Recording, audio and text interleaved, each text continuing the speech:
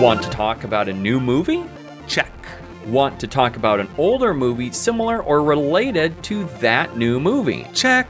That's what you can expect from Quality Check Podcast. It's a new podcast on the Studio DNA network hosted by yours truly, Drew Douglas and Daniel Posey. Every other Tuesday, we'll talk about a new movie and an old movie to see how the film's quality holds up.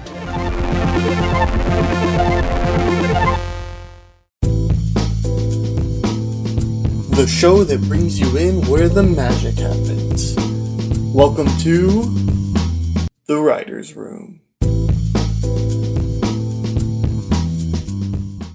Hello and welcome to Sif Pop Writer's Room. I'm your host Aaron, but not that Aaron, of course. And today I'm joined by Sif Pop writer Chantal. How's it going, everybody? Hello. Hey, it's been not too long since we've had you on the last time, and that's just happened to be the way the schedule worked, but I'm happy to have you on again, especially so recently. So we write for SifPop.com, providing you with movie reviews, best ever challenges, and other interesting movie-related articles. So make sure you check out the website SifPop.com to keep up with those. Today's show, we're going to start here in the pitch, which is now, so it's good we're on schedule so far. As always, I can't promise too much after that. We're going to move on to the coming attractions, where we'll give our thoughts on what's coming out soon. And then we're going to move on to the SIF topic, which this week we'll be talking about nostalgic movies, and Chantal picked Titanic, so we'll be talking about Titanic this week. Then we'll explore the B-plot, answering a question for the show, and then we'll wrap up with a spin-off, a quick recommend or warn from each one of us. But first, let's get a chance to know our writer this week. So Chantal, I already did you the basic questions last time you were on. Yes. I did the what's your favorite movie of all time, and I did the how'd you Yes. get ready for SIF Pop, and I think if you hadn't been on for the past 6 months or so, I think I'd maybe ask you those questions again. But for the most part, I feel like we already know you, so let's just talk a couple of other things. So, Chantal, Alright. since we're talking about nostalgia this week, I thought it would be fun to ask you, what was your favorite movie when you were an 8-year-old? When I was 8 years old, Mighty Morphin Power Rangers, the movie. Yes. That was literally my favorite movie when I was 8. Like, I was such a huge fan of Mighty Morphin Power Rangers when it used to come on Fox, and when I would come home from school, watch it, and when they finally brought out a movie, I was just like, I have to go. And I remember being in the movie theater, and I had my own little lightsaber and it lit. So that was just like that was like a fun moment in life for me, was when I finally got to see the Power Rangers on the big screen. That is excellent. As I was thinking about this question, I was thinking this has to be Toy Story. The more I thought about that, I have a fun history with Toy Story. So this Toy Story came out the year I was born, and that was back when VHSs were still a thing. And I had watched Toy Story literally on repeat. Like, I would pull it out of the VCR, put it in the rewinder, and as soon as it was done, it would go straight back into the VCR. That's all I did with my days when I was a kid, because I just wanted to watch Wow. Buzz and Woody all day long. And that's not a bad thing to do, but No, it's I not. had worn out the VHS, and so my mom had to go buy a new one. And Oh, the week that no. she bought the new one, I jumped on top of the kitchen cabinets, and I was gonna jump off because I thought, I'm like, I'm Buzz Lightyear, look at me. And my mom's like, Oh, don't you no. dare jump off the kitchen cabinets. And so, so she then hid Toy Story for a while, and I don't know when exactly Oh, that was, no. and I don't know when it came back in my life, but there's a good chance that Star Wars was my favorite movie when I was 8. And All I've right. always Not gravitated a bad towards Empire choice. Strikes Back. Right. Good choice. Like, I know that for young kids, like, either Return or A New Hope seem to be like the favorites because of the lightsaber Right. battles or the Ewoks or what have you, or maybe for the new generation, like maybe it's some of the prequels, or even the sequels might be their Yeah. favorites. But there was always something about Empire for me. And granted, when I was 8, there was only the original trilogy and then Phantom Menace and Attack of the Clones Exactly. out. And Phantom Menace or Attack of the Clones should be nobody's favorite Star Wars movie, but No. but there was always something about the Hoth battle that was really, like, visually stunning to watch, and that was the introduction to Yoda, which I really loved. And you have the whole training sequence with Luke at Dagobah, and the reveal of Darth Vader being Luke's father, and Han Solo being frozen to carbonite, and you got Boba Fett. I mean, it's just, for some reason, this one was always my favorite. It's a lot going on, but it was good. Yeah. So what I thought we'd do is, for the other part of this get to know you question, is I thought I'd just ask you some random movies. I don't even know what they're going to be just yet, and ask you, do you like them or do you not like them? So a quick, like, yay or nay. And if you haven't seen it, you Mm. can just tell me that you haven't seen it. So, Chantal, what do you think about Joker? Yay. Yay. Okay.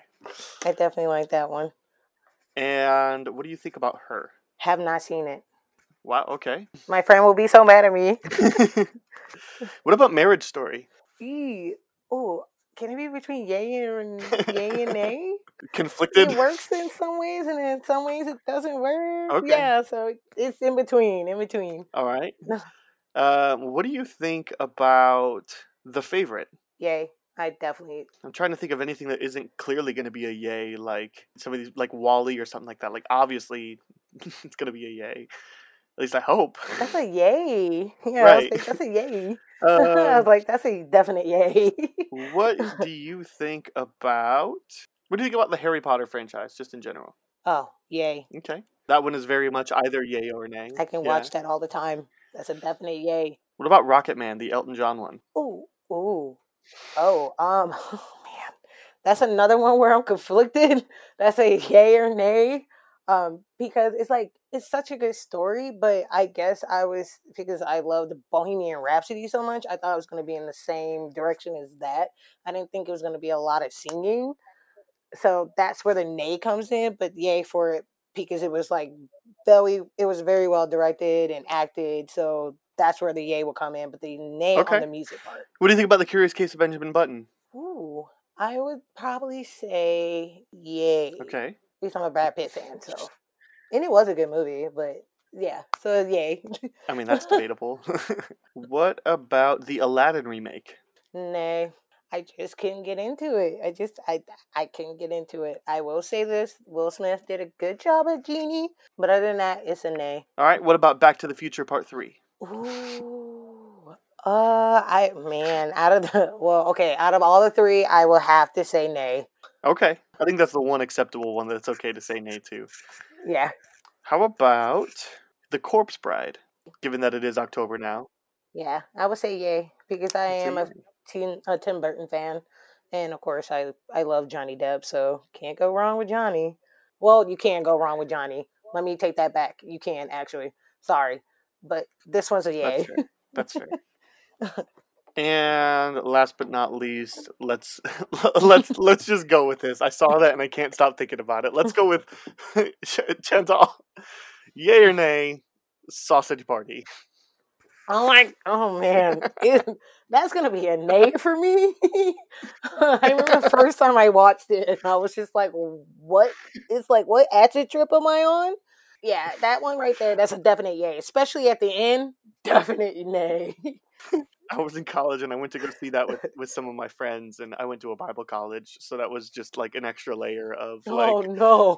We got out of the theater and we're like, I feel wrong.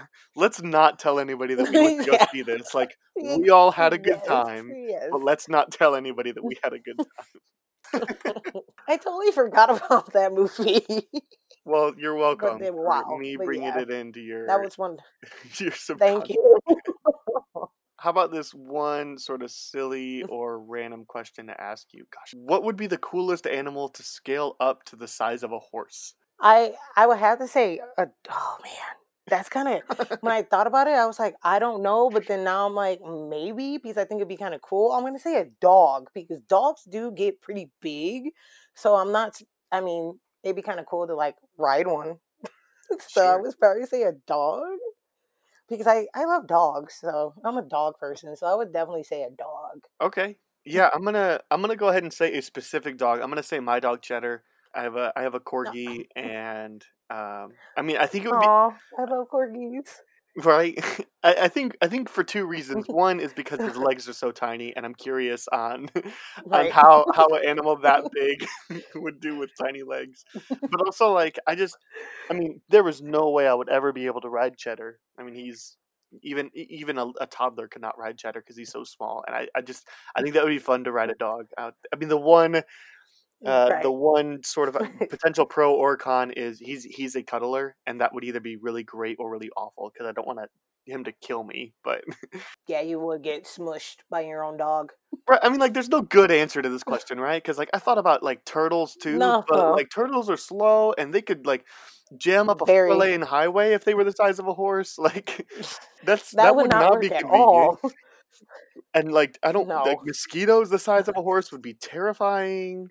I mean, I don't know why Very anybody would terrifying. want bigger mosquitoes, but Oh no, that's a negative.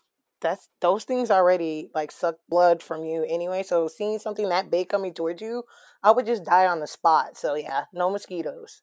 yeah. So this is a really interesting question. I don't know that there is a good answer, but we're both dog lovers, No. so there's that. Yes.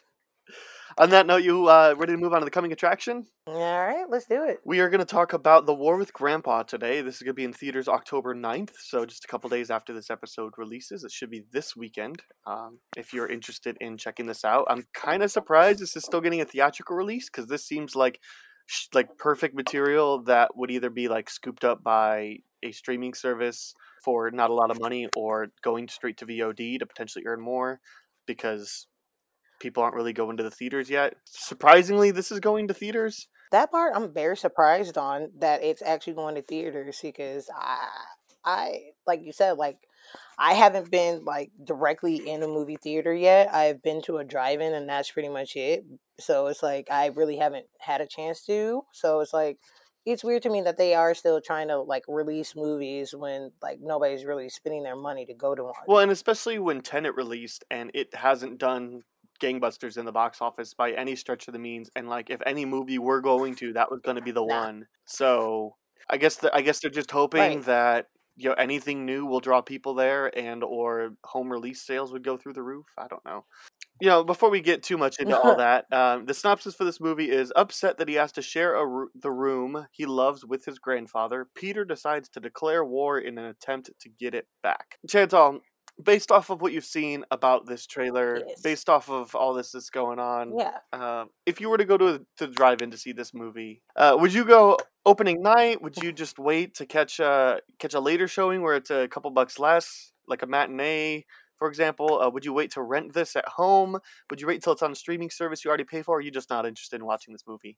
I'm definitely not interested in seeing this film. Okay. I watched the trailer twice, and I just feel like it's just one of those movies. I guess they try to make it seem like it's like the whole family. It's like a family comedy, and it just seems like that same formula that they use like every time in a film. So. And then, like, the jokes or, like, the laughs of it, it just seems more cheesy than anything to me. And it's, like, not funny. And then, on top of that, seeing, like, Robert De Niro, after seeing him in last year's The Irishman and then Joker, to me, it's almost, like, a complete, like, 180 for him. So it's, like, from going from Martin Scorsese, like, gangster, and then, like, Todd Phillips, like, gritty Joker, and then you have the cheesy family film. And to me, I'm like, Robert De Niro is, like, one of the greats to me, and then just to see him, like, play this, like, film, because it's, like, he's older now, but I'm like, but do we have to waste film on this? Yeah, I'm in a really weird stage for this movie, because part of me... So first of all, I wouldn't pay to see this movie. So I'm definitely not going to be higher than streaming.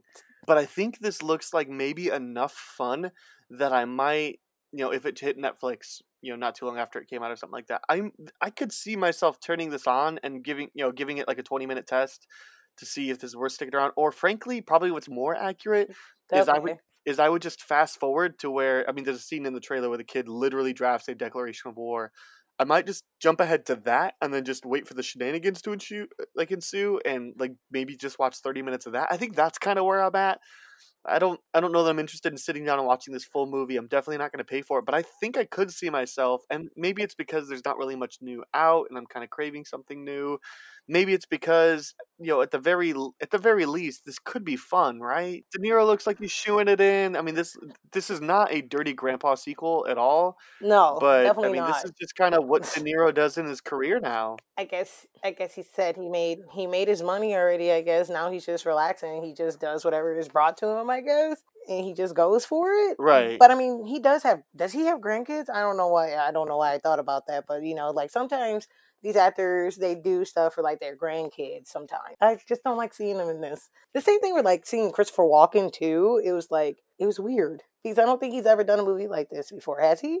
Kangaroo Jack maybe is the closest. Totally forgot about that movie. But yeah, you don't see Christopher Walken in this role terribly often. No. I think part of the reason why I also maybe am interested in seeing this movie a little bit is there's some really good talent here. It's a surprising cast, and I mean sometimes that doesn't always translate, because this could just mean like, if we just cast some of the funniest people, Right. then something's got to stick, right? But Right.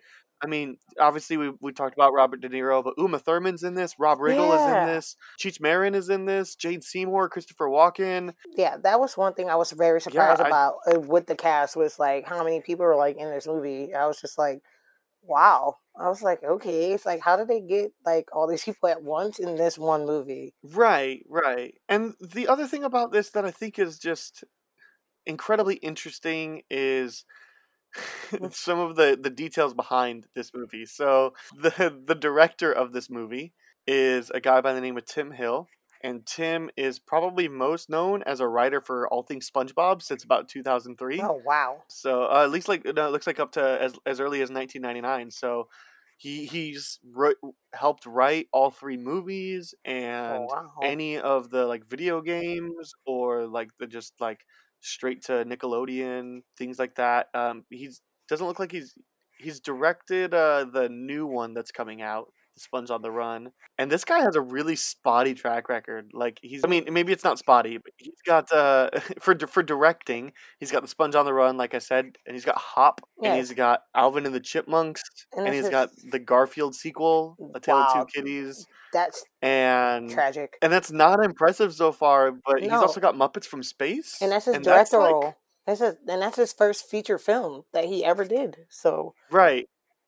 And he also did a little movie that I watched not too long ago that I loved from my childhood called Max Keeble's Big Move. Okay. And I love that movie. At that point in age when that movie came out, I had just started high school. I loved it, and I watched it the other day because my wife was working on putting together our wedding album or something like that, and so I just got to do whatever I want, and I'm just like, you know what, I want to watch this dumb movie that I remember fondly, and it's exactly what it was, because she would look up occasionally and be like, why are you watching this? And I'm like, because it's kind of tickling me the right way. We all have that kind of movie. Exactly. The other thing that's really interesting about this is based off of a book. Yeah. Which I would not expect this movie to be like this. Yeah. So I don't know how that makes me feel. I'm a little, I don't know, weird. Like, I'm wondering if it's going to try to take a dramatic turn, or, maybe this is like a kid's book that, it just has pictures, is like an illustrated kid's book. So I'm like, I don't know. Like, I don't know that the trailer really made me like laugh or like made me like really want to see the movie. But like I said, I think there's enough here in the premise that I'm always down to at least watch 10 minutes of shenanigans. And like, maybe I think that's kind of where my interest level is somewhere between streaming and never watch, meaning like, I will skip the intro and ending of this movie and just watch the middle section. Got it. Maybe. That sounds it. I'm that kind of person who does like watch something first. Like I'll watch like the first, maybe like you said, like the first like 20, 30 minutes just to see if I'll like it. And I'm like, if I don't like it within those like minutes, I will like turn it off. So I don't know, but if it does come on streaming, I may check it out. But like as of right now, no. It is very rare that I will turn off a movie in the middle of the run. No. Because it has to be that bad. And typically, like, I try to think, well, it can't get any worse from here, can it? If kind of the scale depends on me sitting down and watching this in full, then I'm with you. I'm in never watch. I'm not interested in this movie. But if I could kind of skip around, maybe YouTube a couple clips, then I'm mildly entertained by that idea. I'm trying to think of the last movie that I turned off in the middle of it, and I think there's only 3 that I can recall that I did like recently. Actually 4. There's only 4 I can recall I did, in the last 10 years probably. So the most recent one was Roma. So I got to the scene where the father figure comes home and like takes like a million chances to like get in his garage without dinging his car.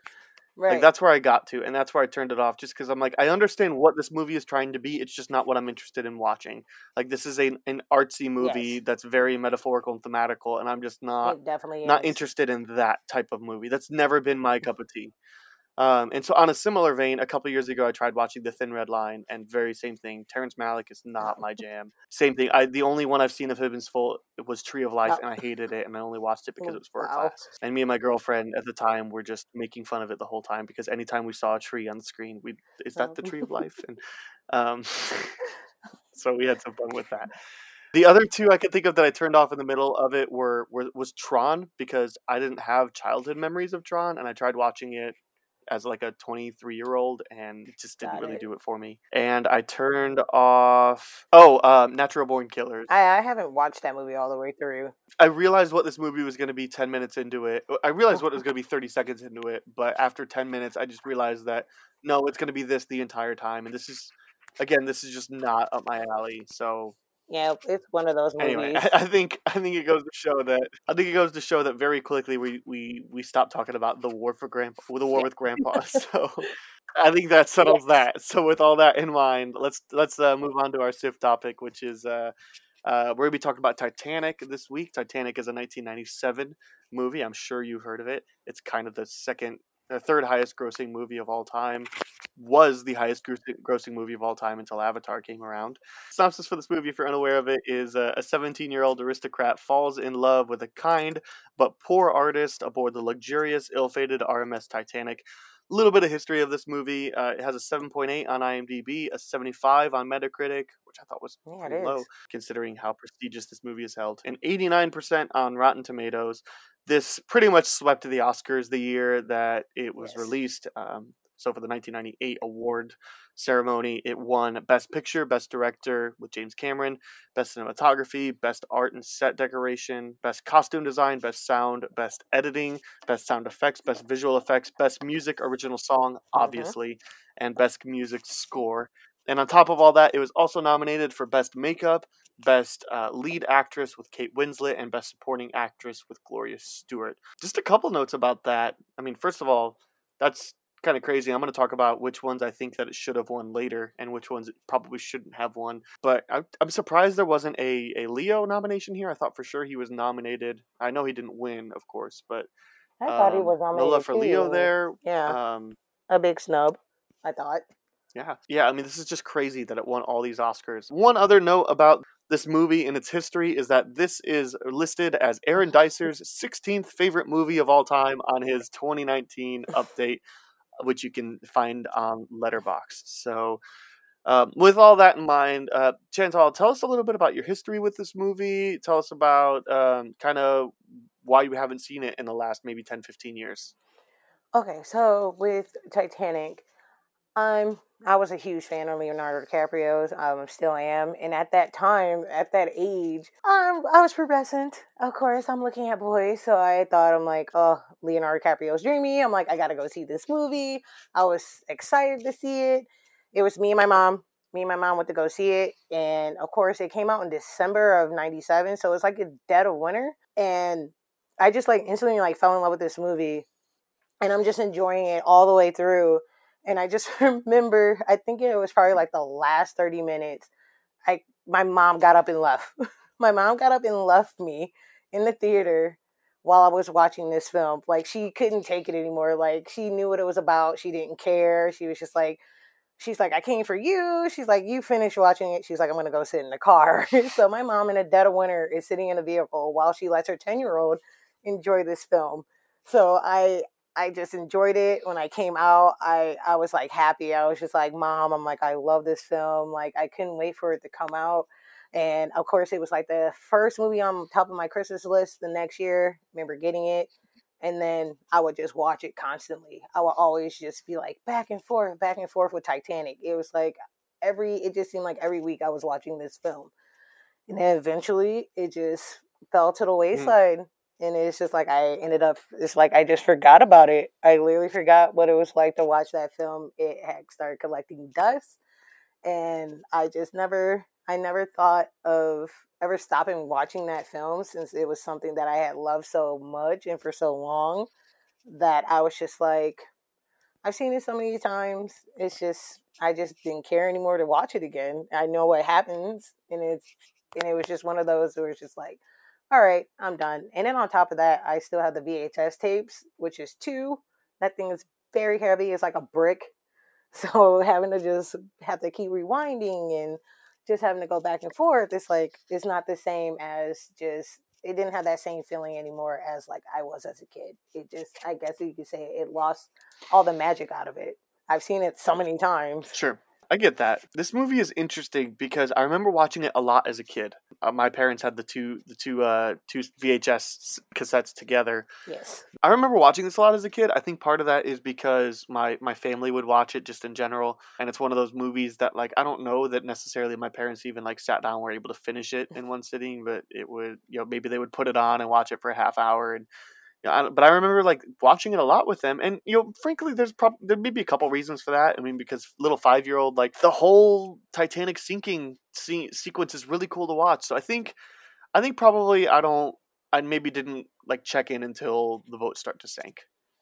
Yeah, I that's I the don't really thing, know for sure. because that's where it all like picks up. It's like closely to the end, because it's like you're dealing with a love story, so it's just Yeah. like it's like that build up to that point, to like, oh, now the boat's sinking. So it's just like you've been sitting there for so long. It's like you finally like get into it, but then it's like you're over it by then. Yeah, I get that. So I eventually just stopped watching it, probably because I hit that age where you really realize how gushy of a movie it Yeah. is, and not really interested in that anymore. But maybe still checked out some of the like destruction sequences later, and I haven't watched it for the longest time. And I just remember the movie being really Yeah. long, and I didn't really want to put myself through that anymore. But I'm happy you did. I'm really happy you did. For several reasons. And Chantal, out of all the movies you could have picked, all the movies you could have chosen to revisit from your childhood, why'd you pick this one? Because Titanic was such a big deal back then. Like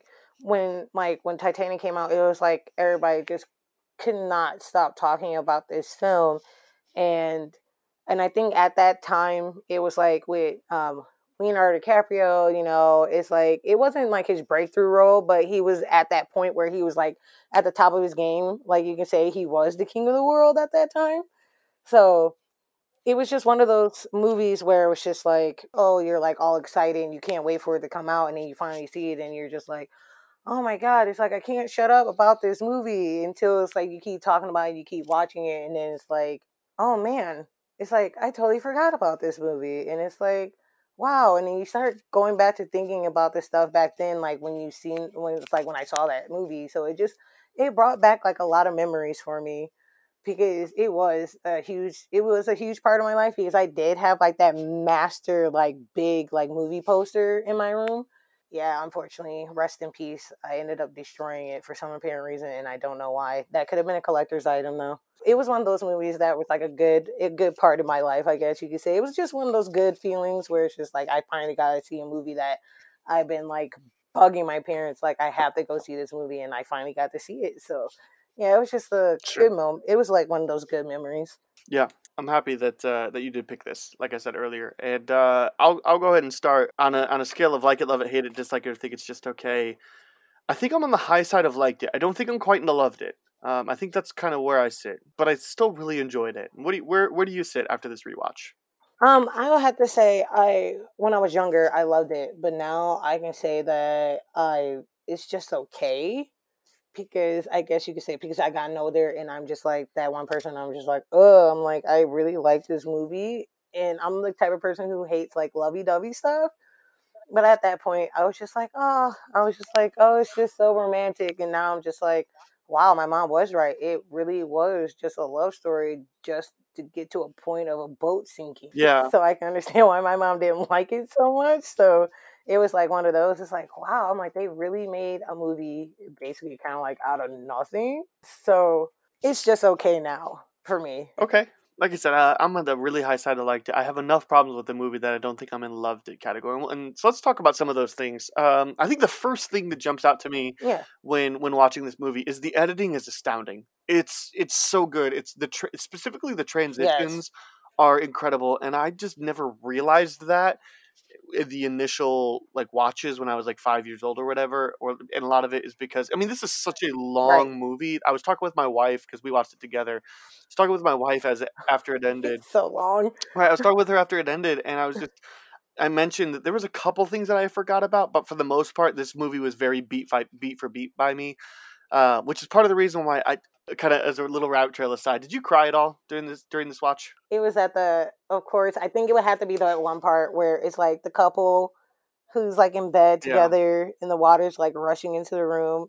it gets me every time. I'm just like, oh, I'm like together till the very end. I'm just like, oh, it's so just that to me was romantic. That part right Right. there, which is even though it was sad, I'm like tearing up right now when I'm thinking Well, about it. all right. But So there's yeah, that part to me, I was just like, wow. I'm just like, that's love right so there. there's that moment. There's the moment with like it's right before or right after that where it's the mother reading her to her two kids a book as the ship is like about to be flooded. That one's really Yes, hard hitting. yes, The one with the one that has always yes, stuck to me is the one with yes, the ship architect just kind of in the lounge, just and the guilt that he feels is yeah, really powerful for me. That was and then I think the kind of the like main one that would get a lot of people is when Rose has that transition back to being on the Titanic again and seeing all the people that have died and Leo's waiting at the top of the yes, stairs again. I think that's kind of the one that gets a lot of people. I bring that up because I like I was saying I think a lot of this movie felt very beat for beat by me. I knew it all because I knew most of yes, it because I'd seen so much and I didn't remember yes, the editing. I think the only things I didn't remember was primarily Rose's mother's motivations. And this is what I was talking about too with a 3.5 hour movie is like I think you just have to zone out at some point. There's nothing about this movie that yeah. grabs you every second of it, and so kind of right in the middle of it, No, there's it that does scene not. where Rose's mom explains why you need to be with Billy Zane because we're broke and we need his money, and so I just never Right. remembered that because I don't know that I ever comprehended it in the first place. I didn't either until yeah, until now. I was like, wow. I'm like, I never paid attention Right, to right. that. But the transitions here are just stellar. They're excellent. Anytime that you see from the old Titanic to the new one, or like there's the very famous shot of when Leo is drawing Rose and it zooms in on her Yes. eye and then it zooms out from older Rose's eye. That's a very famous shot and that's incredible. I think the best shot here, the best shot in this entire movie is just after the King of the World scene where they're standing at the front of the bow, and then it slowly Yes. transitions to that same exact angle, but it's the Titanic on the floor. I think that's excellent. It's it's just such a good transition to kind of move Yes. you in a way, and it's powerful to see. I mean, you get to see old versus new like up close. Right. So that I was gonna say, especially like at the end where it's like we're down there underwater still, and it's like the camera is like moving through Titanic at the bottom of the sea, and then it's like slowly it turns back to itself as it once before, which I thought was a pretty cool scene there as well, where it's showing you like even like with it being down there on it like at the bottom, it's just showing you like this is what it used to look like, and then it shows everyone again just there smiling as Rose is making her way up to Jack. I thought that part was like you said, it was like I like that scene. That scene was actually pretty cool to yeah, watch. I was really interested in watching this movie this time to wonder. I didn't know.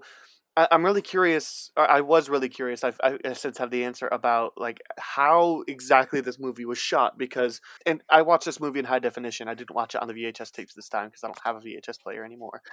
So I watched this on high def, and it doesn't have a 4K release, but it looks pristine. It just looks immaculate. It looks really good. And I was just sitting there thinking, like, probably my assumption is that James Cameron built a set of the crashed Titanic to do what he wanted. But like, no, that's the actual Titanic. And I was just sitting there thinking, like, this is 1997 release, probably filmed in 95 or Yes. 96. Like, especially these portions. Like, how does video look this good?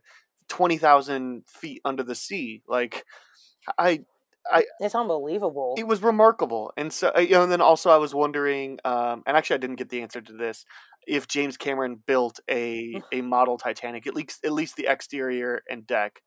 I don't know for sure. I feel like they did, but I could be wrong though. But I have a funny feeling that they did because I think I've seen something where they actually did. But I'm like, don't quote me. Well, and I don't know if maybe it was like someone, like some country or some society had rebuilt the Titanic, but like not actually functional, and so they used it as like maybe that was the Right. case. I don't know. That wouldn't surprise me. Yeah, I'm not sure about that, but I was just sitting there thinking like, man, this is like remarkable in scale. It looks outstanding. I don't see how they would be able to do this CGI, but if it was, this is remarkable, especially for 1997. But I mean, this is James Cameron, so come on. I actually just looked it up, and they actually did a reconstruction of the Titanic. Of the whole thing? Yeah, they actually did a reconstruction of it. They built it on a studio set to recreate for the sinking scene. So they actually did. That's crazy. Yeah, that's quite interesting. Yeah, I mean, that thing's so massive. I guess I was looking at one of the trivia pieces for this movie is that the Titanic itself cost $150 million to make, and this movie cost $200 million to make. So the movie cost more than the actual ship. So that's incredible if they could also work that into the budget. But, if you don't have to actually have functional motors and things like that, that saves you a bunch. If it doesn't actually have to float on the water, then that can save you a bunch of money. Some of the other things I noticed this time around was I really appreciated how, I guess I never thought about it before, but this movie and all the flashbacks pretty much exclusively take place like from Rose's perspective, which makes sense given the narrative. I mean, there's exactly, because it's her story. She's the eyewitness. She's given the account. There's only a couple exceptions, and one of them is Jack winning the poker hand to get on the boat. Some of the other things with like Jack, getting handcuffed and taken alone, kind of at the end of the movie. But I mean, he could have very easily told Rose knew what happened, what went on, and so that would make sense. So I was just really surprised that there's very few scenes where you get Leo without Rose, or at least running into Rose at some point to make sense why that's there. And I mean, James Cameron's a very detailed guy, so that doesn't surprise me at all. Most definitely. Well, what else? What are some things you noticed? It was just one of those moments where it was just like I fell in love with it again in a way, because it was just like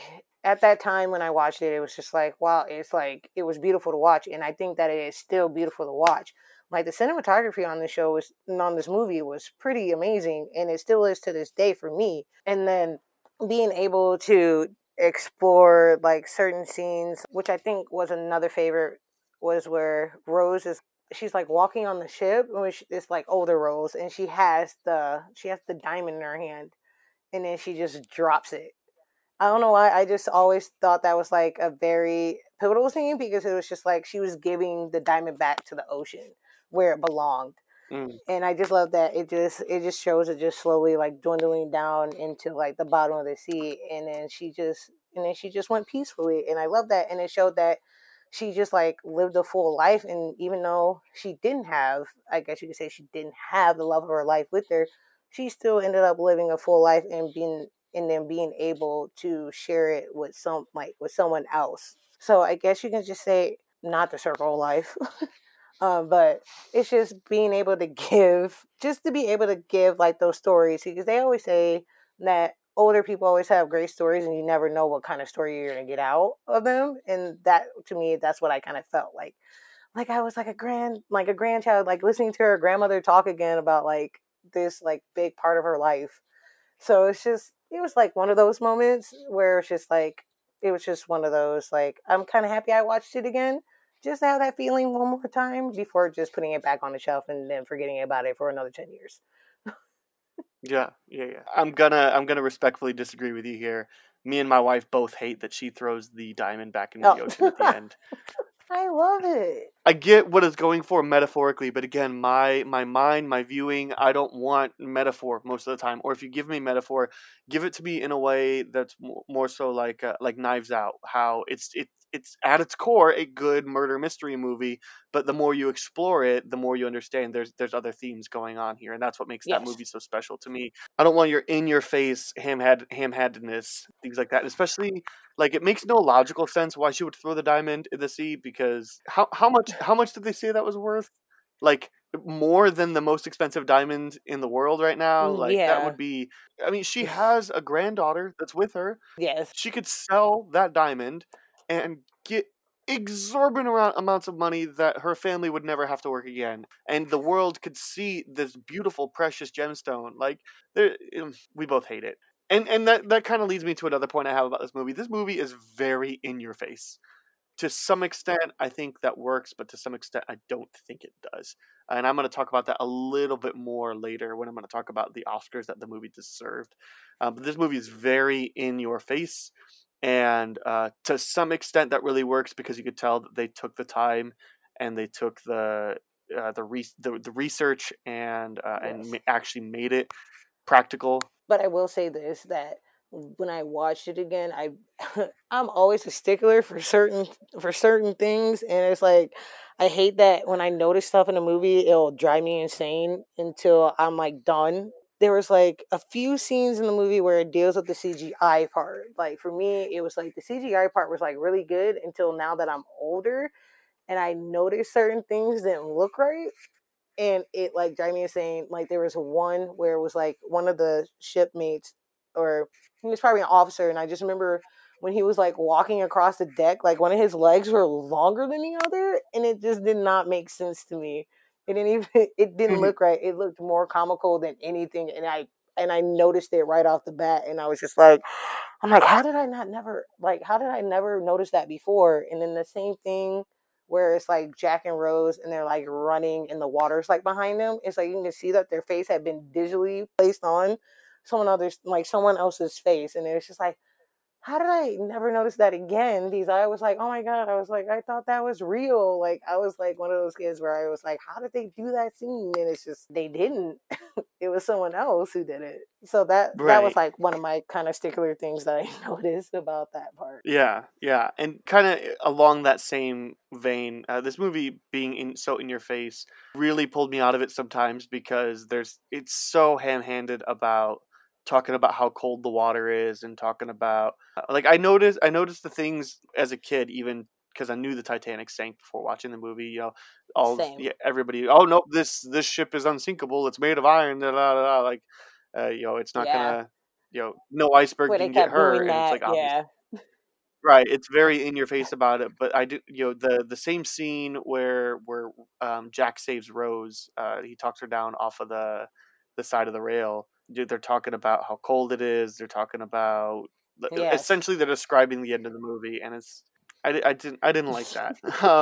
But some things I did like is that the social tension is really good in this movie. I felt that they did a good Oh yeah. job explaining social status in the 1910s and on why this was so important, why this meant so much. I thought that the scenes where Billy Zane is being a jerk to be, for being a jerk's sake, felt really powerful and felt really natural, and you could tell that Leo didn't fit in, which Yeah. might make that Kathy Bates character my favorite character in the movie, just because she definitely doesn't fit in.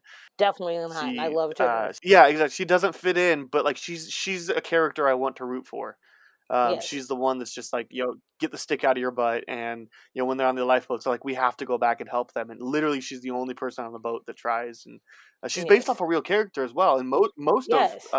most of all of her story is true, and that's another thing I really appreciate about the movie is James Cameron took the time to interview people that were on the boat, to get their experience, to collect them, to take real people and to insert them into the movie, as opposed to just making everybody a fictional character. Yeah, that's another good thing that I loved about that too, because it's like I was at my other thing was just always looking up like interesting stuff about like movies that I always watch, and I always thought that was actually interesting that instead of just going off of like people who were fictional, and they didn't have anything to do with like being on a boat, that he actually used the real people. It's like his supporting cast, and that's what I liked about it too, because it is still something that's historical that actually happened, and it's like tragic that it did, but to be able to I guess you could say um honor these people is to like in a way kind of like tell their story a little bit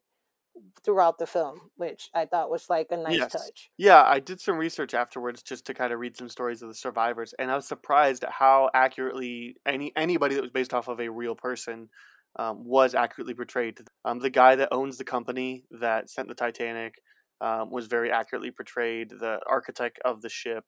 There's even Abby, my wife, pointed out to me that there's a person next to Jack and Rose, kind of on the back end of the ship, that has a flask that's drinking a lot, and Yes. and my wife told me that there was one of the bakers on the Titanic actually survived in the cold water. He was one of the only 6 people because he was so drunk. because Wow. normally alcohol is a blood thinner, and so it makes you respond to cold worse.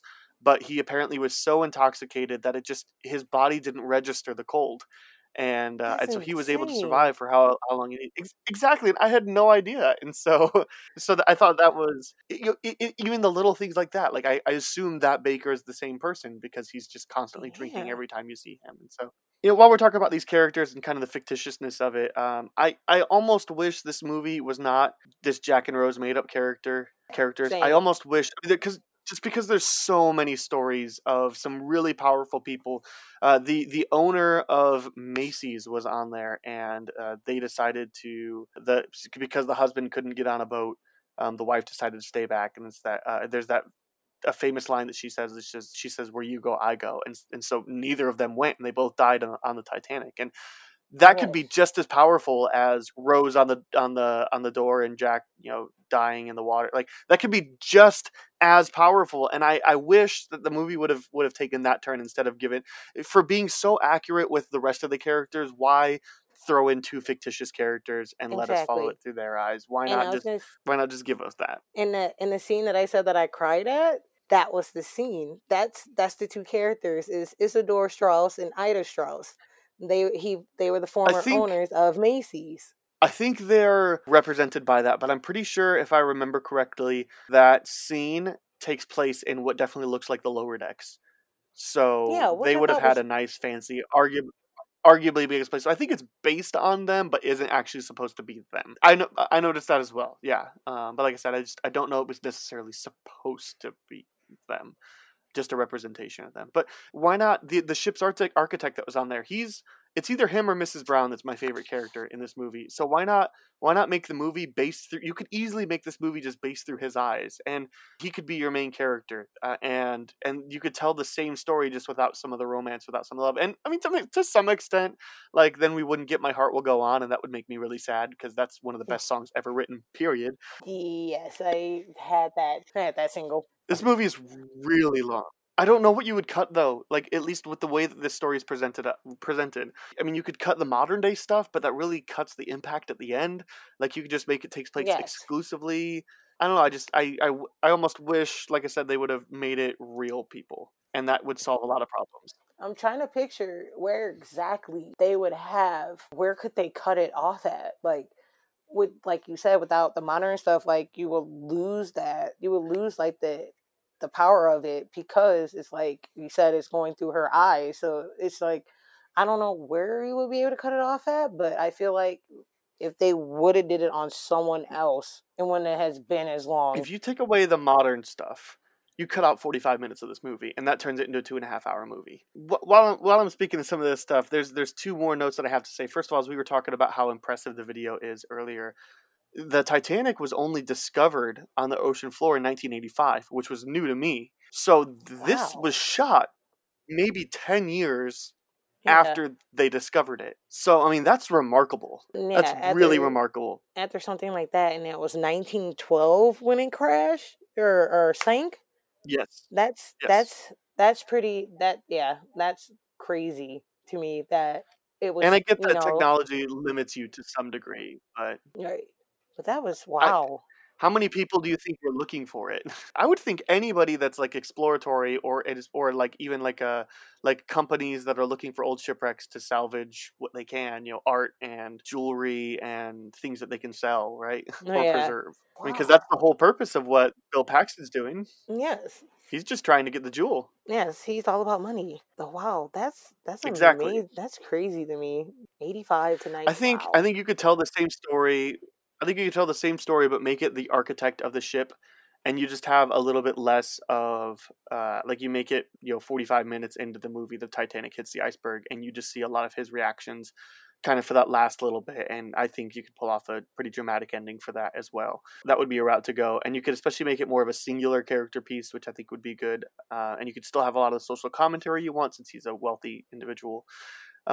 Yes. I think that would be the way to go if they were to do this again. But I'm not necessarily mad with the way the movie is. It's just I think I think I would move into the loved it category if the movie were a little shorter, if the characters were real Same. people, all that.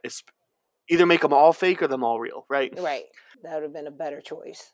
Instead of giving us this fake love story. Right. I have one more note that's very distracting to me, very negative, and then we can move Okay. on to acting. I think since we haven't Yeah. talked really at all about acting yet, the score is Oh. really distracting. Yeah. The score is excellent.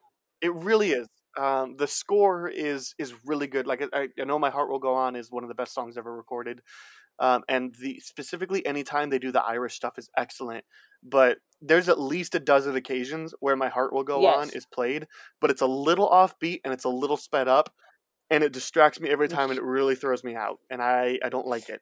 So I like the score overall, and I love the song, but I don't like the score Same. version of the song, I agree. and it pulls me I out agree. every single As time. you said that. I was wondering when the song was going to play in the movie because I had recollection that it played in the movie, but no, it's just over the Yeah, credits. that's the only Like I couldn't time. remember if it was like at least the legit instrumental, not just the score version where it's sped up and a little offbeat. Like I was thinking the King of the World time, or when Jack is drawing Kate, that maybe that would be an instrumental version at least, but No. no, it's just during the credits.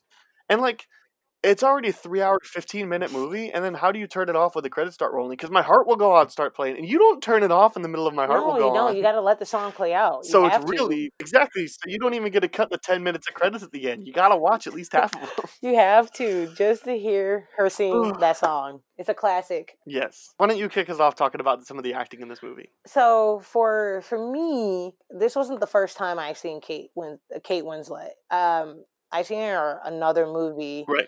It was Peter Jackson's Heavenly Creatures. That was the first time I saw her in a movie. Okay. But when I saw her in this, I like basically fell in love with her. Like just it's like a young woman just trying to find her way in this world, trying to like listen to what her mother is telling her, like you need to marry like this way, you need to do this, you need to do that, and she wants to break herself from that world, and she does it so well. Like she makes you feel for her. She just makes you believe like everything that she's going through is just like, man, like she's like really going through it. Like she's like, even though she's like this young woman who has like her life ahead of her, like she doesn't know what's actually getting ready to happen to her on this ship. It's just one of those like, I guess you could kind of say in a way she's kind of like coming of age in this in a way, and she's like she's like feeling love for the first time, and just seeing her act her way through for such a big movie like this. I think she held her own very well with the people that she was with in this film. Like she could like go back and forth with whoever she is with in a scene. So I think that she does like an amazing job, and I had to agree that she was nominated for this film, but I didn't even know that she was nominated until I actually looked and saw that she was nominated. So it's kind of amazing to me that she was nominated but she didn't win. But then again, I can understand why she wouldn't win. But I believe that she did get the right nomination for it. Like she did deserve that nomination. Yes, I agree. I will agree with that. I think that she is excellent in this movie as an actress, although I don't particularly love the way that her character is written. Because when she starts being that rebellious teen phase, that really throws me out of the era, of the story, of the situation. It just kind of really puts me out of this era. And but she, I think, is an excellent actress. This is either her best or her second best performance. I'll talk about the other one later, but she is incredible in this movie, and she definitely deserves that nomination.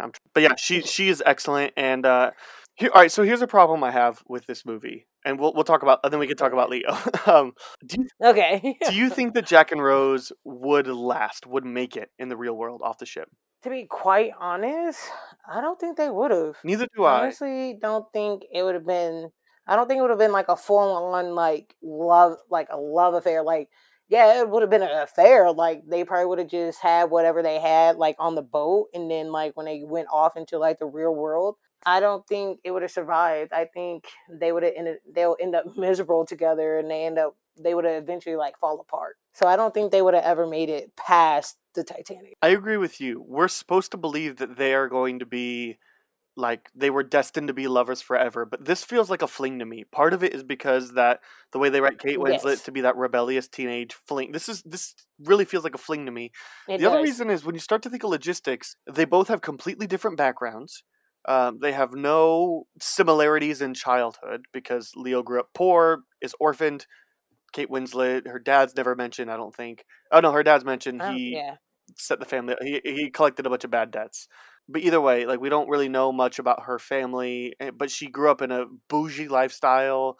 Leo is that fun, spontaneous person, whereas Rose is that more cautious person. And I just feel like the boat allowed her to be free. But when you get back into the real world, I mean, you start to think of things like what jobs is Kate Winslet?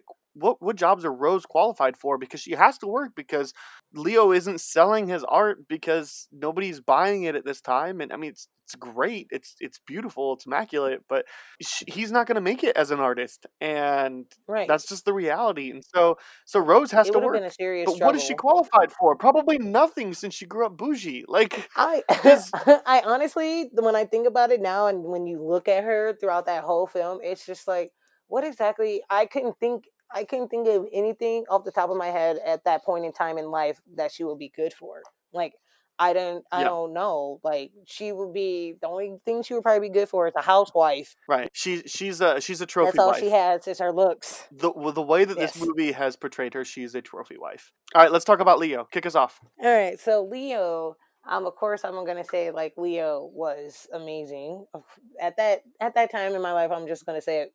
He was amazing in everything. But for this movie, I thought he was actually pretty good for me. I thought he did a great job in this film. Of course, he was charming. He just made you just believe that he was like this poor orphan from Wisconsin who was he's just trying to make a life for himself. But of course, it's a struggle because it's like he's poor and he has to deal with being around people of a higher status than him, and then the fact that he has to like deal with trying to be with Rose, but then having to deal with the fact that her mother is like interfering, or the man that she's supposed to marry is always interfering. And then it's always, I can never remember this guy's name. He was like Billy Zane's like right hand guy who was like always around. Spicer Lovejoy. His bodyguard. Yes, his bodyguard, Spicer Lovejoy. It's just like they were like always just like it was always tension whenever they would run into each other. But it was like he held his own. He like kept his head up, and he was just like that. I guess you can say like that breath of fresh air that she needed.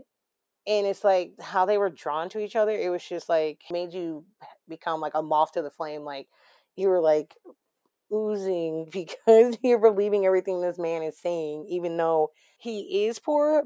But I guess you could say he's like rich of life. Like he doesn't care if he's poor. He's just he's trying to make his way through life by traveling throughout the world. Yes. And he was like finally making his way back home, only for him to not make his way back home. And it was just a bummer just to see like how far he was getting ready to like make his way back, only for it to just end right there. So I believe he did a great job. I was kind of like disappointed that he wasn't nominated for it. But then again, after watching it again, I mean, it's kind of like the same acting that you've been seeing from him before this movie. So I was just like, okay. Right. But once again, I think at that time he did hold his own with some of those heavy hitters that's in that movie, like Kathy Bates and Gloria Stewart, and of course Frances Fisher.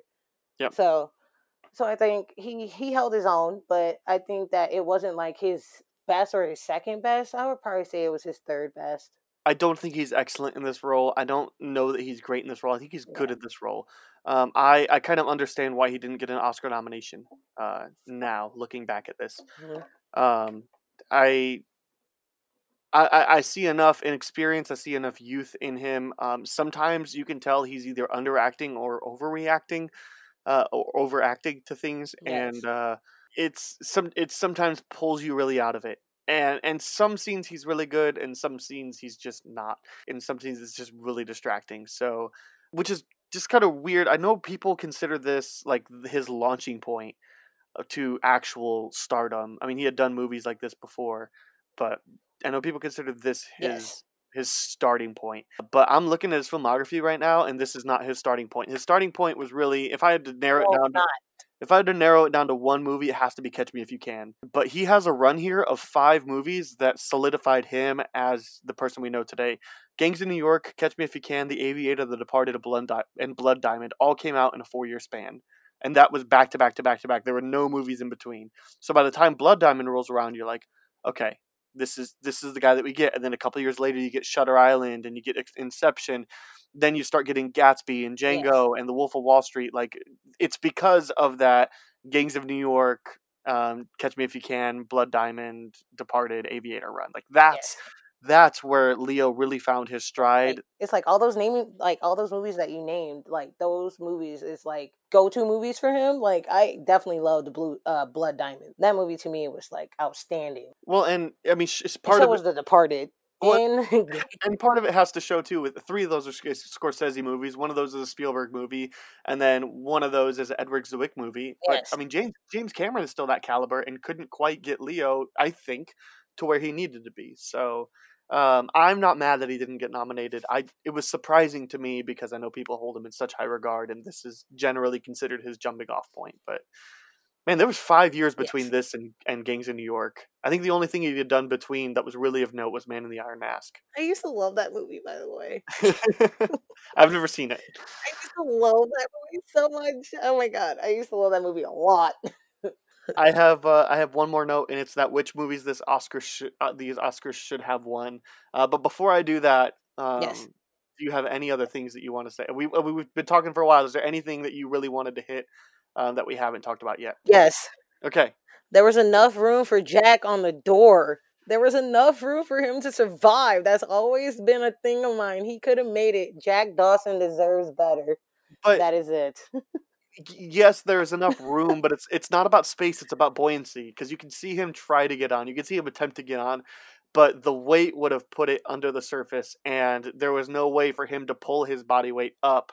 Look, all this would have gone away if James Cameron would have just got a smaller freaking door. But yes, it's about buoyancy, not about size. And Jack Dawson did deserve better than the way that they did him. You're right. He didn't have to freeze.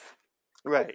I'm gonna say the Oscars this movie deserved this year was definitely cinematography, definitely editing, definitely sound, best original music, best original song, costumes, maybe director, and I would have given the Oscar to Gloria Stewart for her supporting role. That's Old Rose. Kim Basinger won that year for LA Confidential, which we talked about with Robert, and she's nothing special in that movie. So I would have given it to Gloria Stewart or somebody else, but I don't really know who else. The Oscar that this movie did not deserve is Best Picture, because that should have gone to LA Confidential. That's a much better movie. That's a much better story. There's a lot less problems with that. That movie is really something special to me. That is the movie that should have won Best Picture that year. And I think that potentially director for LA Confidential as well. But that's why I said maybe James Cameron should have won that Oscar. And even art and set decoration, I think there's a case to be made for LA Confidential as well. But I'm not going to fight that one very hard. I am going to fight Best Picture hard. LA Confidential should have won 1997. Because me, at that time and age, I would have been like, I believe that it deserved to get the Best Picture, but then when I actually looked at the actual lineup for who was up for that, I would have to agree with you as well. I don't think this film deserved Best Picture. I mean, it is a great film, but I wouldn't call it the best. Sure. Yeah, it deserves all of the technical achievements, for sure. Yes, that but not I will agree with. Yeah. All right, I've said my piece. Have you? Yes, I have. All right, then one last question for you. Chantal, having Yes. rewatched this, if somebody is in the same boat as you, haven't seen this in 10, 15 years, does this movie live better in your memory, or would you recommend, no, pop that bad boy in and enjoy yourself? I would have to say that it's better to enjoy as a memory. Okay. I don't think I would be able to watch Titanic. It's a very good film, because I can tell you right now, I would walk away from it again. See, I this wouldn't be is able to sit through it again. right. This is tricky. If you are in that boat, I do think that probably you remember enough. If you have never seen this, you should watch it. Yes. And if you really want to see it, you can either do it, but do it in the background, or just start at the middle, because you know the setup. And frankly, it's not important to set up Yeah. because Jack dies anyway. Like Right. just start when the ship hits the iceberg. If you actually want to sit down and watch the movie, Basically. because that's the part that's really worth watching. That to the end. So Or be like me and just pop in that second tape and you're good to go. excellent. All right, well, let's move on to the B plot this week. Since we're talking about Titanic, we're talking about what is widely considered potentially the best romantic movie of all time. Chantal, I wanted to talk with you. We each have 5 movies that we think are better romance movies than this. Now, this is not just straight up sappy romance. It's not necessarily even rom-com. But these are just movies that have romance as a central part to the plot or the character development in these. So, Chantal, we'll do a back and forth. I'll let you go first. Tell me about what is one of the 5 that you think is better than Titanic. The Notebook. That's like on top of the list for me. Okay. It's like one of those definite movies that are better than Titanic. Okay. I have not seen it, but I am watching it soon. So Oh, my heart. I'm fortunate to have Yes.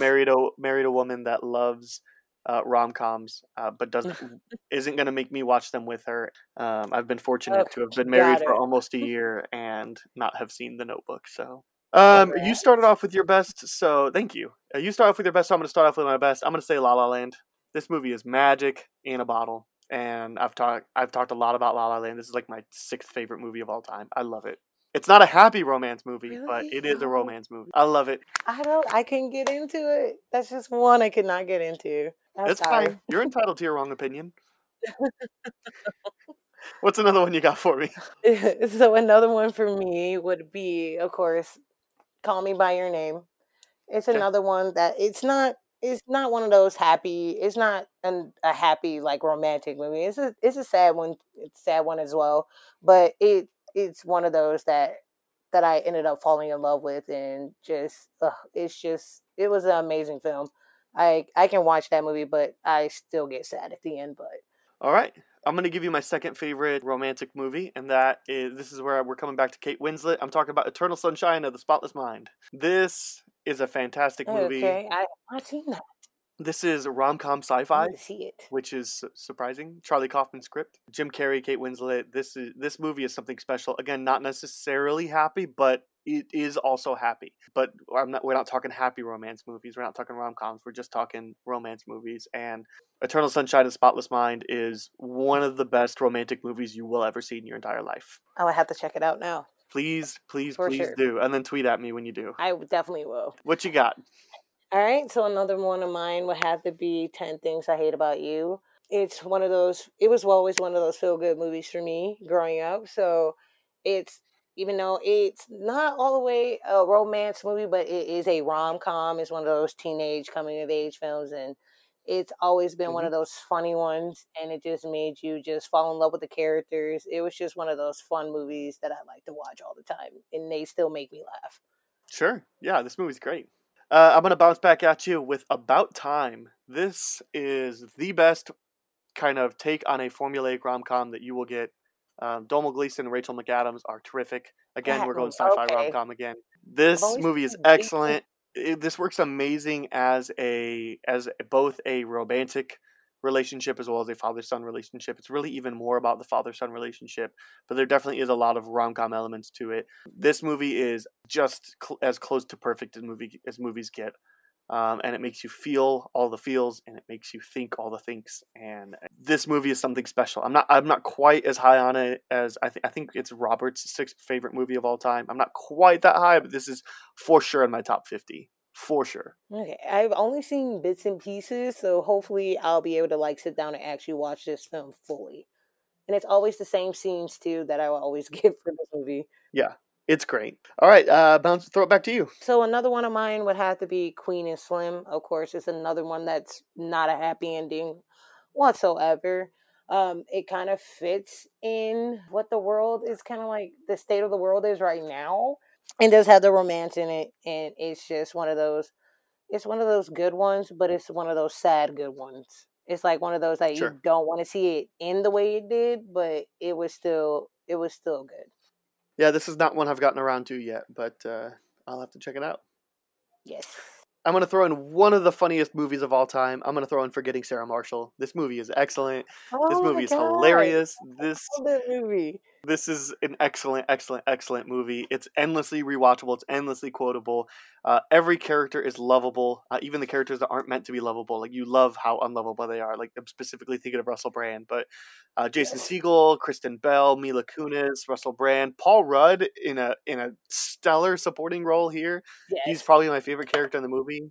This canoe guy. I think my favorite line is something like he looks at Jason Segel and he's like, "Hey, you look like you got pain in your eyes. You know what helps with that? Pot. You got any?" He's like, "No."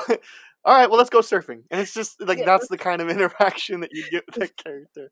Oh So my he's God, I a love lot of fun, and there's sort of a side story of two like very conservative Christians that were obviously very Yes. conservative with what they did, and then got married, and now they can do things that married people do, and and the one of them is very freaky, and the other one is still very like shy and reserved. It's their interactions Exactly. are the best part of that movie. Yeah, Yes. so So true. I love Forgetting Sarah Marshall. Oh my God, I forgot about that. That movie is just, oh, that movie is definitely a gem. That one is definitely hilarious. I love that movie so much. I will probably watch it this weekend since we're talking about it. Yes, now that you brought it up, I would definitely have Uh, to crack that DVD out and just watch it. Most definitely. oh yeah. All right, and your last one. So, last but not least, it would have to be good old Scott Pilgrim versus the World. Definitely one of those romantic, you can say romantic action comedy. It's just one of those, another a feel good film. Of course, it's based off of the comic. It just makes you fall in love with like everyone in that film, from Scott to to his roommate Wallace to oh my God, what was his girlfriend's name? I'm not thinking of Knives. thank you, Knives. Like Knives Knives Chow. was probably like, yes, Knives Chow was like one of my favorites. And so was yes, Young Neil, because like he says one of my favorite lines when he's like, "You punch the highlights out of her hair," and I just love it's just the way he just stands in the background and he's just like, "I'm Neil." Like it's like everybody knows who he is, but he just seems like aloof to everything. But it's just like he was like one of my favorite characters in that film, besides Knives. Like that movie to me was just one of them. It was just a lot of fun, a lot of action. It was definitely funny, and of course, I love Edgar Wright who did the movie. So it's like he didn't miss anything with this film. He did like a really good job, especially with the cast. The cast was amazing. And so definitely one of my top 10. Yeah, this movie is excellent. I don't think I would have picked it had you not said it. So amazing pick. Just because this is one of those that is a sneak romance movies in your head because you remember the Yes, action stuff. But yes, the core of this movie is a romance, and yeah, Edgar Wright needs to do more comedies like this. yes, he He does. he weaves in comedy into all of his movies, but I love just the straight comedy aspect of this. I mean, because even he can turn a normal conversation into something really funny, like the scene where Ramona and Scott are like Scott makes food for Ramona and he just makes garlic bread and she's like, "This is good garlic bread." Yes, He's like, "Yeah, I think the garlic bread would have to be my favorite all time food. Like I could just eat it every day or just continually without stopping." She's like, "But then you get fat." And he's like, "Well, why would I get fat?" And she's like, "Because bread makes you fat." Bread makes you fat? Like just the interactions like that are just slay me every time. especially like the scene where when Scott runs into Envy, when he runs into Envy at the Yes. record store, and she was just like, she's like, "I see you got a new haircut," and then he was like, "What?" And he like comes back and you see him with a hat on. It's just like that Yeah. kind of stuff like that. I like love stuff like that. It's like, did you get a new haircut? And it's like, it's terrible, isn't it? And it's like, it's just like the back and forth. I just love that because it works so well. Yeah, this movie is incredible. It's amazing. Yes, There's that amazing definitely. line where just you once were a vegan and now you will be And gone. you'll be gone. Greatest movie ever to me. I just love that movie a lot. Just now, it just makes me want to go and just watch it just so I can just relive everything again. I love this movie and I tried showing it to my wife because she loves Edgar Wright. Like she loves Baby Driver is one of her favorite movies. That's And another she's good always one. wanting to watch it. I'm like, then you'll love Scott Pilgrim versus the World. And man, Baby Driver probably should have made my list. I love Baby Driver. Add Baby Yeah, Driver that's as an another good honorable one. mention then. But Yes. she's like, this is not my kind of movie, and got up and left halfway through. And I was like, sad. She's like, but you can finish. I'm like, I'm Oh, going to like. oh. Uh, It's like you so yeah, we'll have add to. Baby Driver to our honorable mention. The last one I'm going to talk about, the last official one I'm going to say is Safety Not Guaranteed. This is a very charming B movie. This is Mark Duplass and Aubrey Plaza.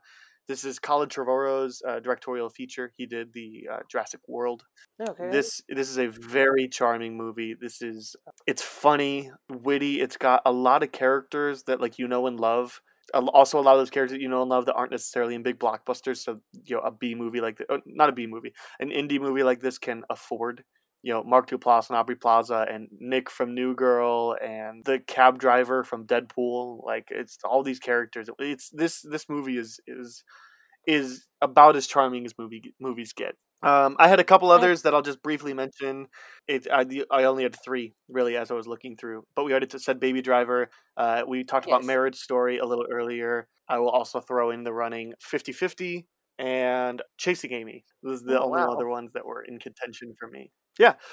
Well, let's move on to the spinoff then. So, Chantal, what is the one thing in pop culture that you want to tell everybody to watch or to stay the crap away from? Do not waste your hard-earned money on Antebellum. Please do not do it to yourself. I wasted $20 in an hour and 45 minutes I will never get back again. That was one movie I wish I could have walked away from, but I paid for it, so I had to finish and watch it. So don't do it to yourself. It's not worth it.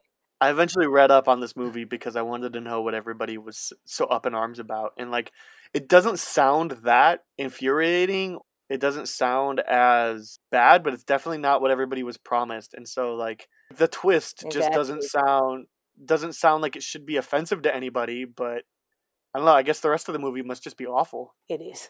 I'm going to talk about The Social Dilemma. This is a new documentary on Netflix about social media that I've heard lots of people rant and rave about. And this is a good movie. This is a good documentary. This is not a great documentary. This is not an excellent documentary. The more I think about it, the more I don't really like it, because a lot of the stuff that they talk about, which a lot of people that I've heard talk about this, a lot of the stuff that they talk about are things that I've already known are going on. And I'm one of those people that just in general doesn't have any notification that doesn't need my attention. Turned on my phone already, like texts, emails, Facebook Messenger, things like that. Anything that's like a direct thing I don't have on my phone. I don't allow many apps to notify me. Same. I'm the same way. But it's just because I don't want to be bothered. And so this is really getting you into the mind of the Silicon Valley tech people that designed these apps and specifically designed the way to make you stay glued to your phone and to keep coming back. And the part where it's actually a documentary are excellent, but the parts where about half of it is a dramatization is awful. So have you seen this, Chantal? I have not. I've been waiting for this weekend to sit down and actually watch it, because it's been showing up on my friends' feeds a lot, and they just keep talking about it. So I was just like, okay, let me see what everybody's talking about with this film and this documentary, and I wanted to just see if it will spark my interest at all. Yeah, the documentary portion itself is really good. The dramatizations are awful. There's I was describing it to a friend the other day, and there's a scene where your main character, by the way, is a recognizable face. He was in the National Lampoon's Vacation movie. He was in, I first knew him from Santa Clarita Diet. He's also in the Wet Hot American Summer 10 years later. This actor is a recognizable face. It's Skylar, I don't know his last name off the top of my head, but I really like this actor. Yeah, I remember him from Vacation. Yeah. So when you recognize this actor for this dramatization, it really takes you out of it. And so that's one thing that doesn't work. The other thing is everything is dialed up to 15 on a scale of 1 to 10. One of the first scenes with this dramatization is that the mom buys a some sort of container that you're supposed to use for a cookie jar, and then you grab a small handful of cookies, and then you set a timer for 4 hours or something like that. It's you can't open the jar for the next 4 hours. That way, it encourages you to be on your, or to not just sit there and eat all the cookies in the cookie jar, right. Which smart invention. I kind of want one of those for myself now too. But the mom takes the 2 kids' phones and put them in this jar and then sets it for an hour and says, for lunch, we're going to be on our own. And within 2 minutes, both kids go to check on that phone. And it's that just wouldn't happen. No. But then when this young girl, it would happen, it just wouldn't happen that fast. And so, but when this young girl finds out that it actually is sealed and there's locked, there's no way you can get in it. I mean, it's just a glass jar.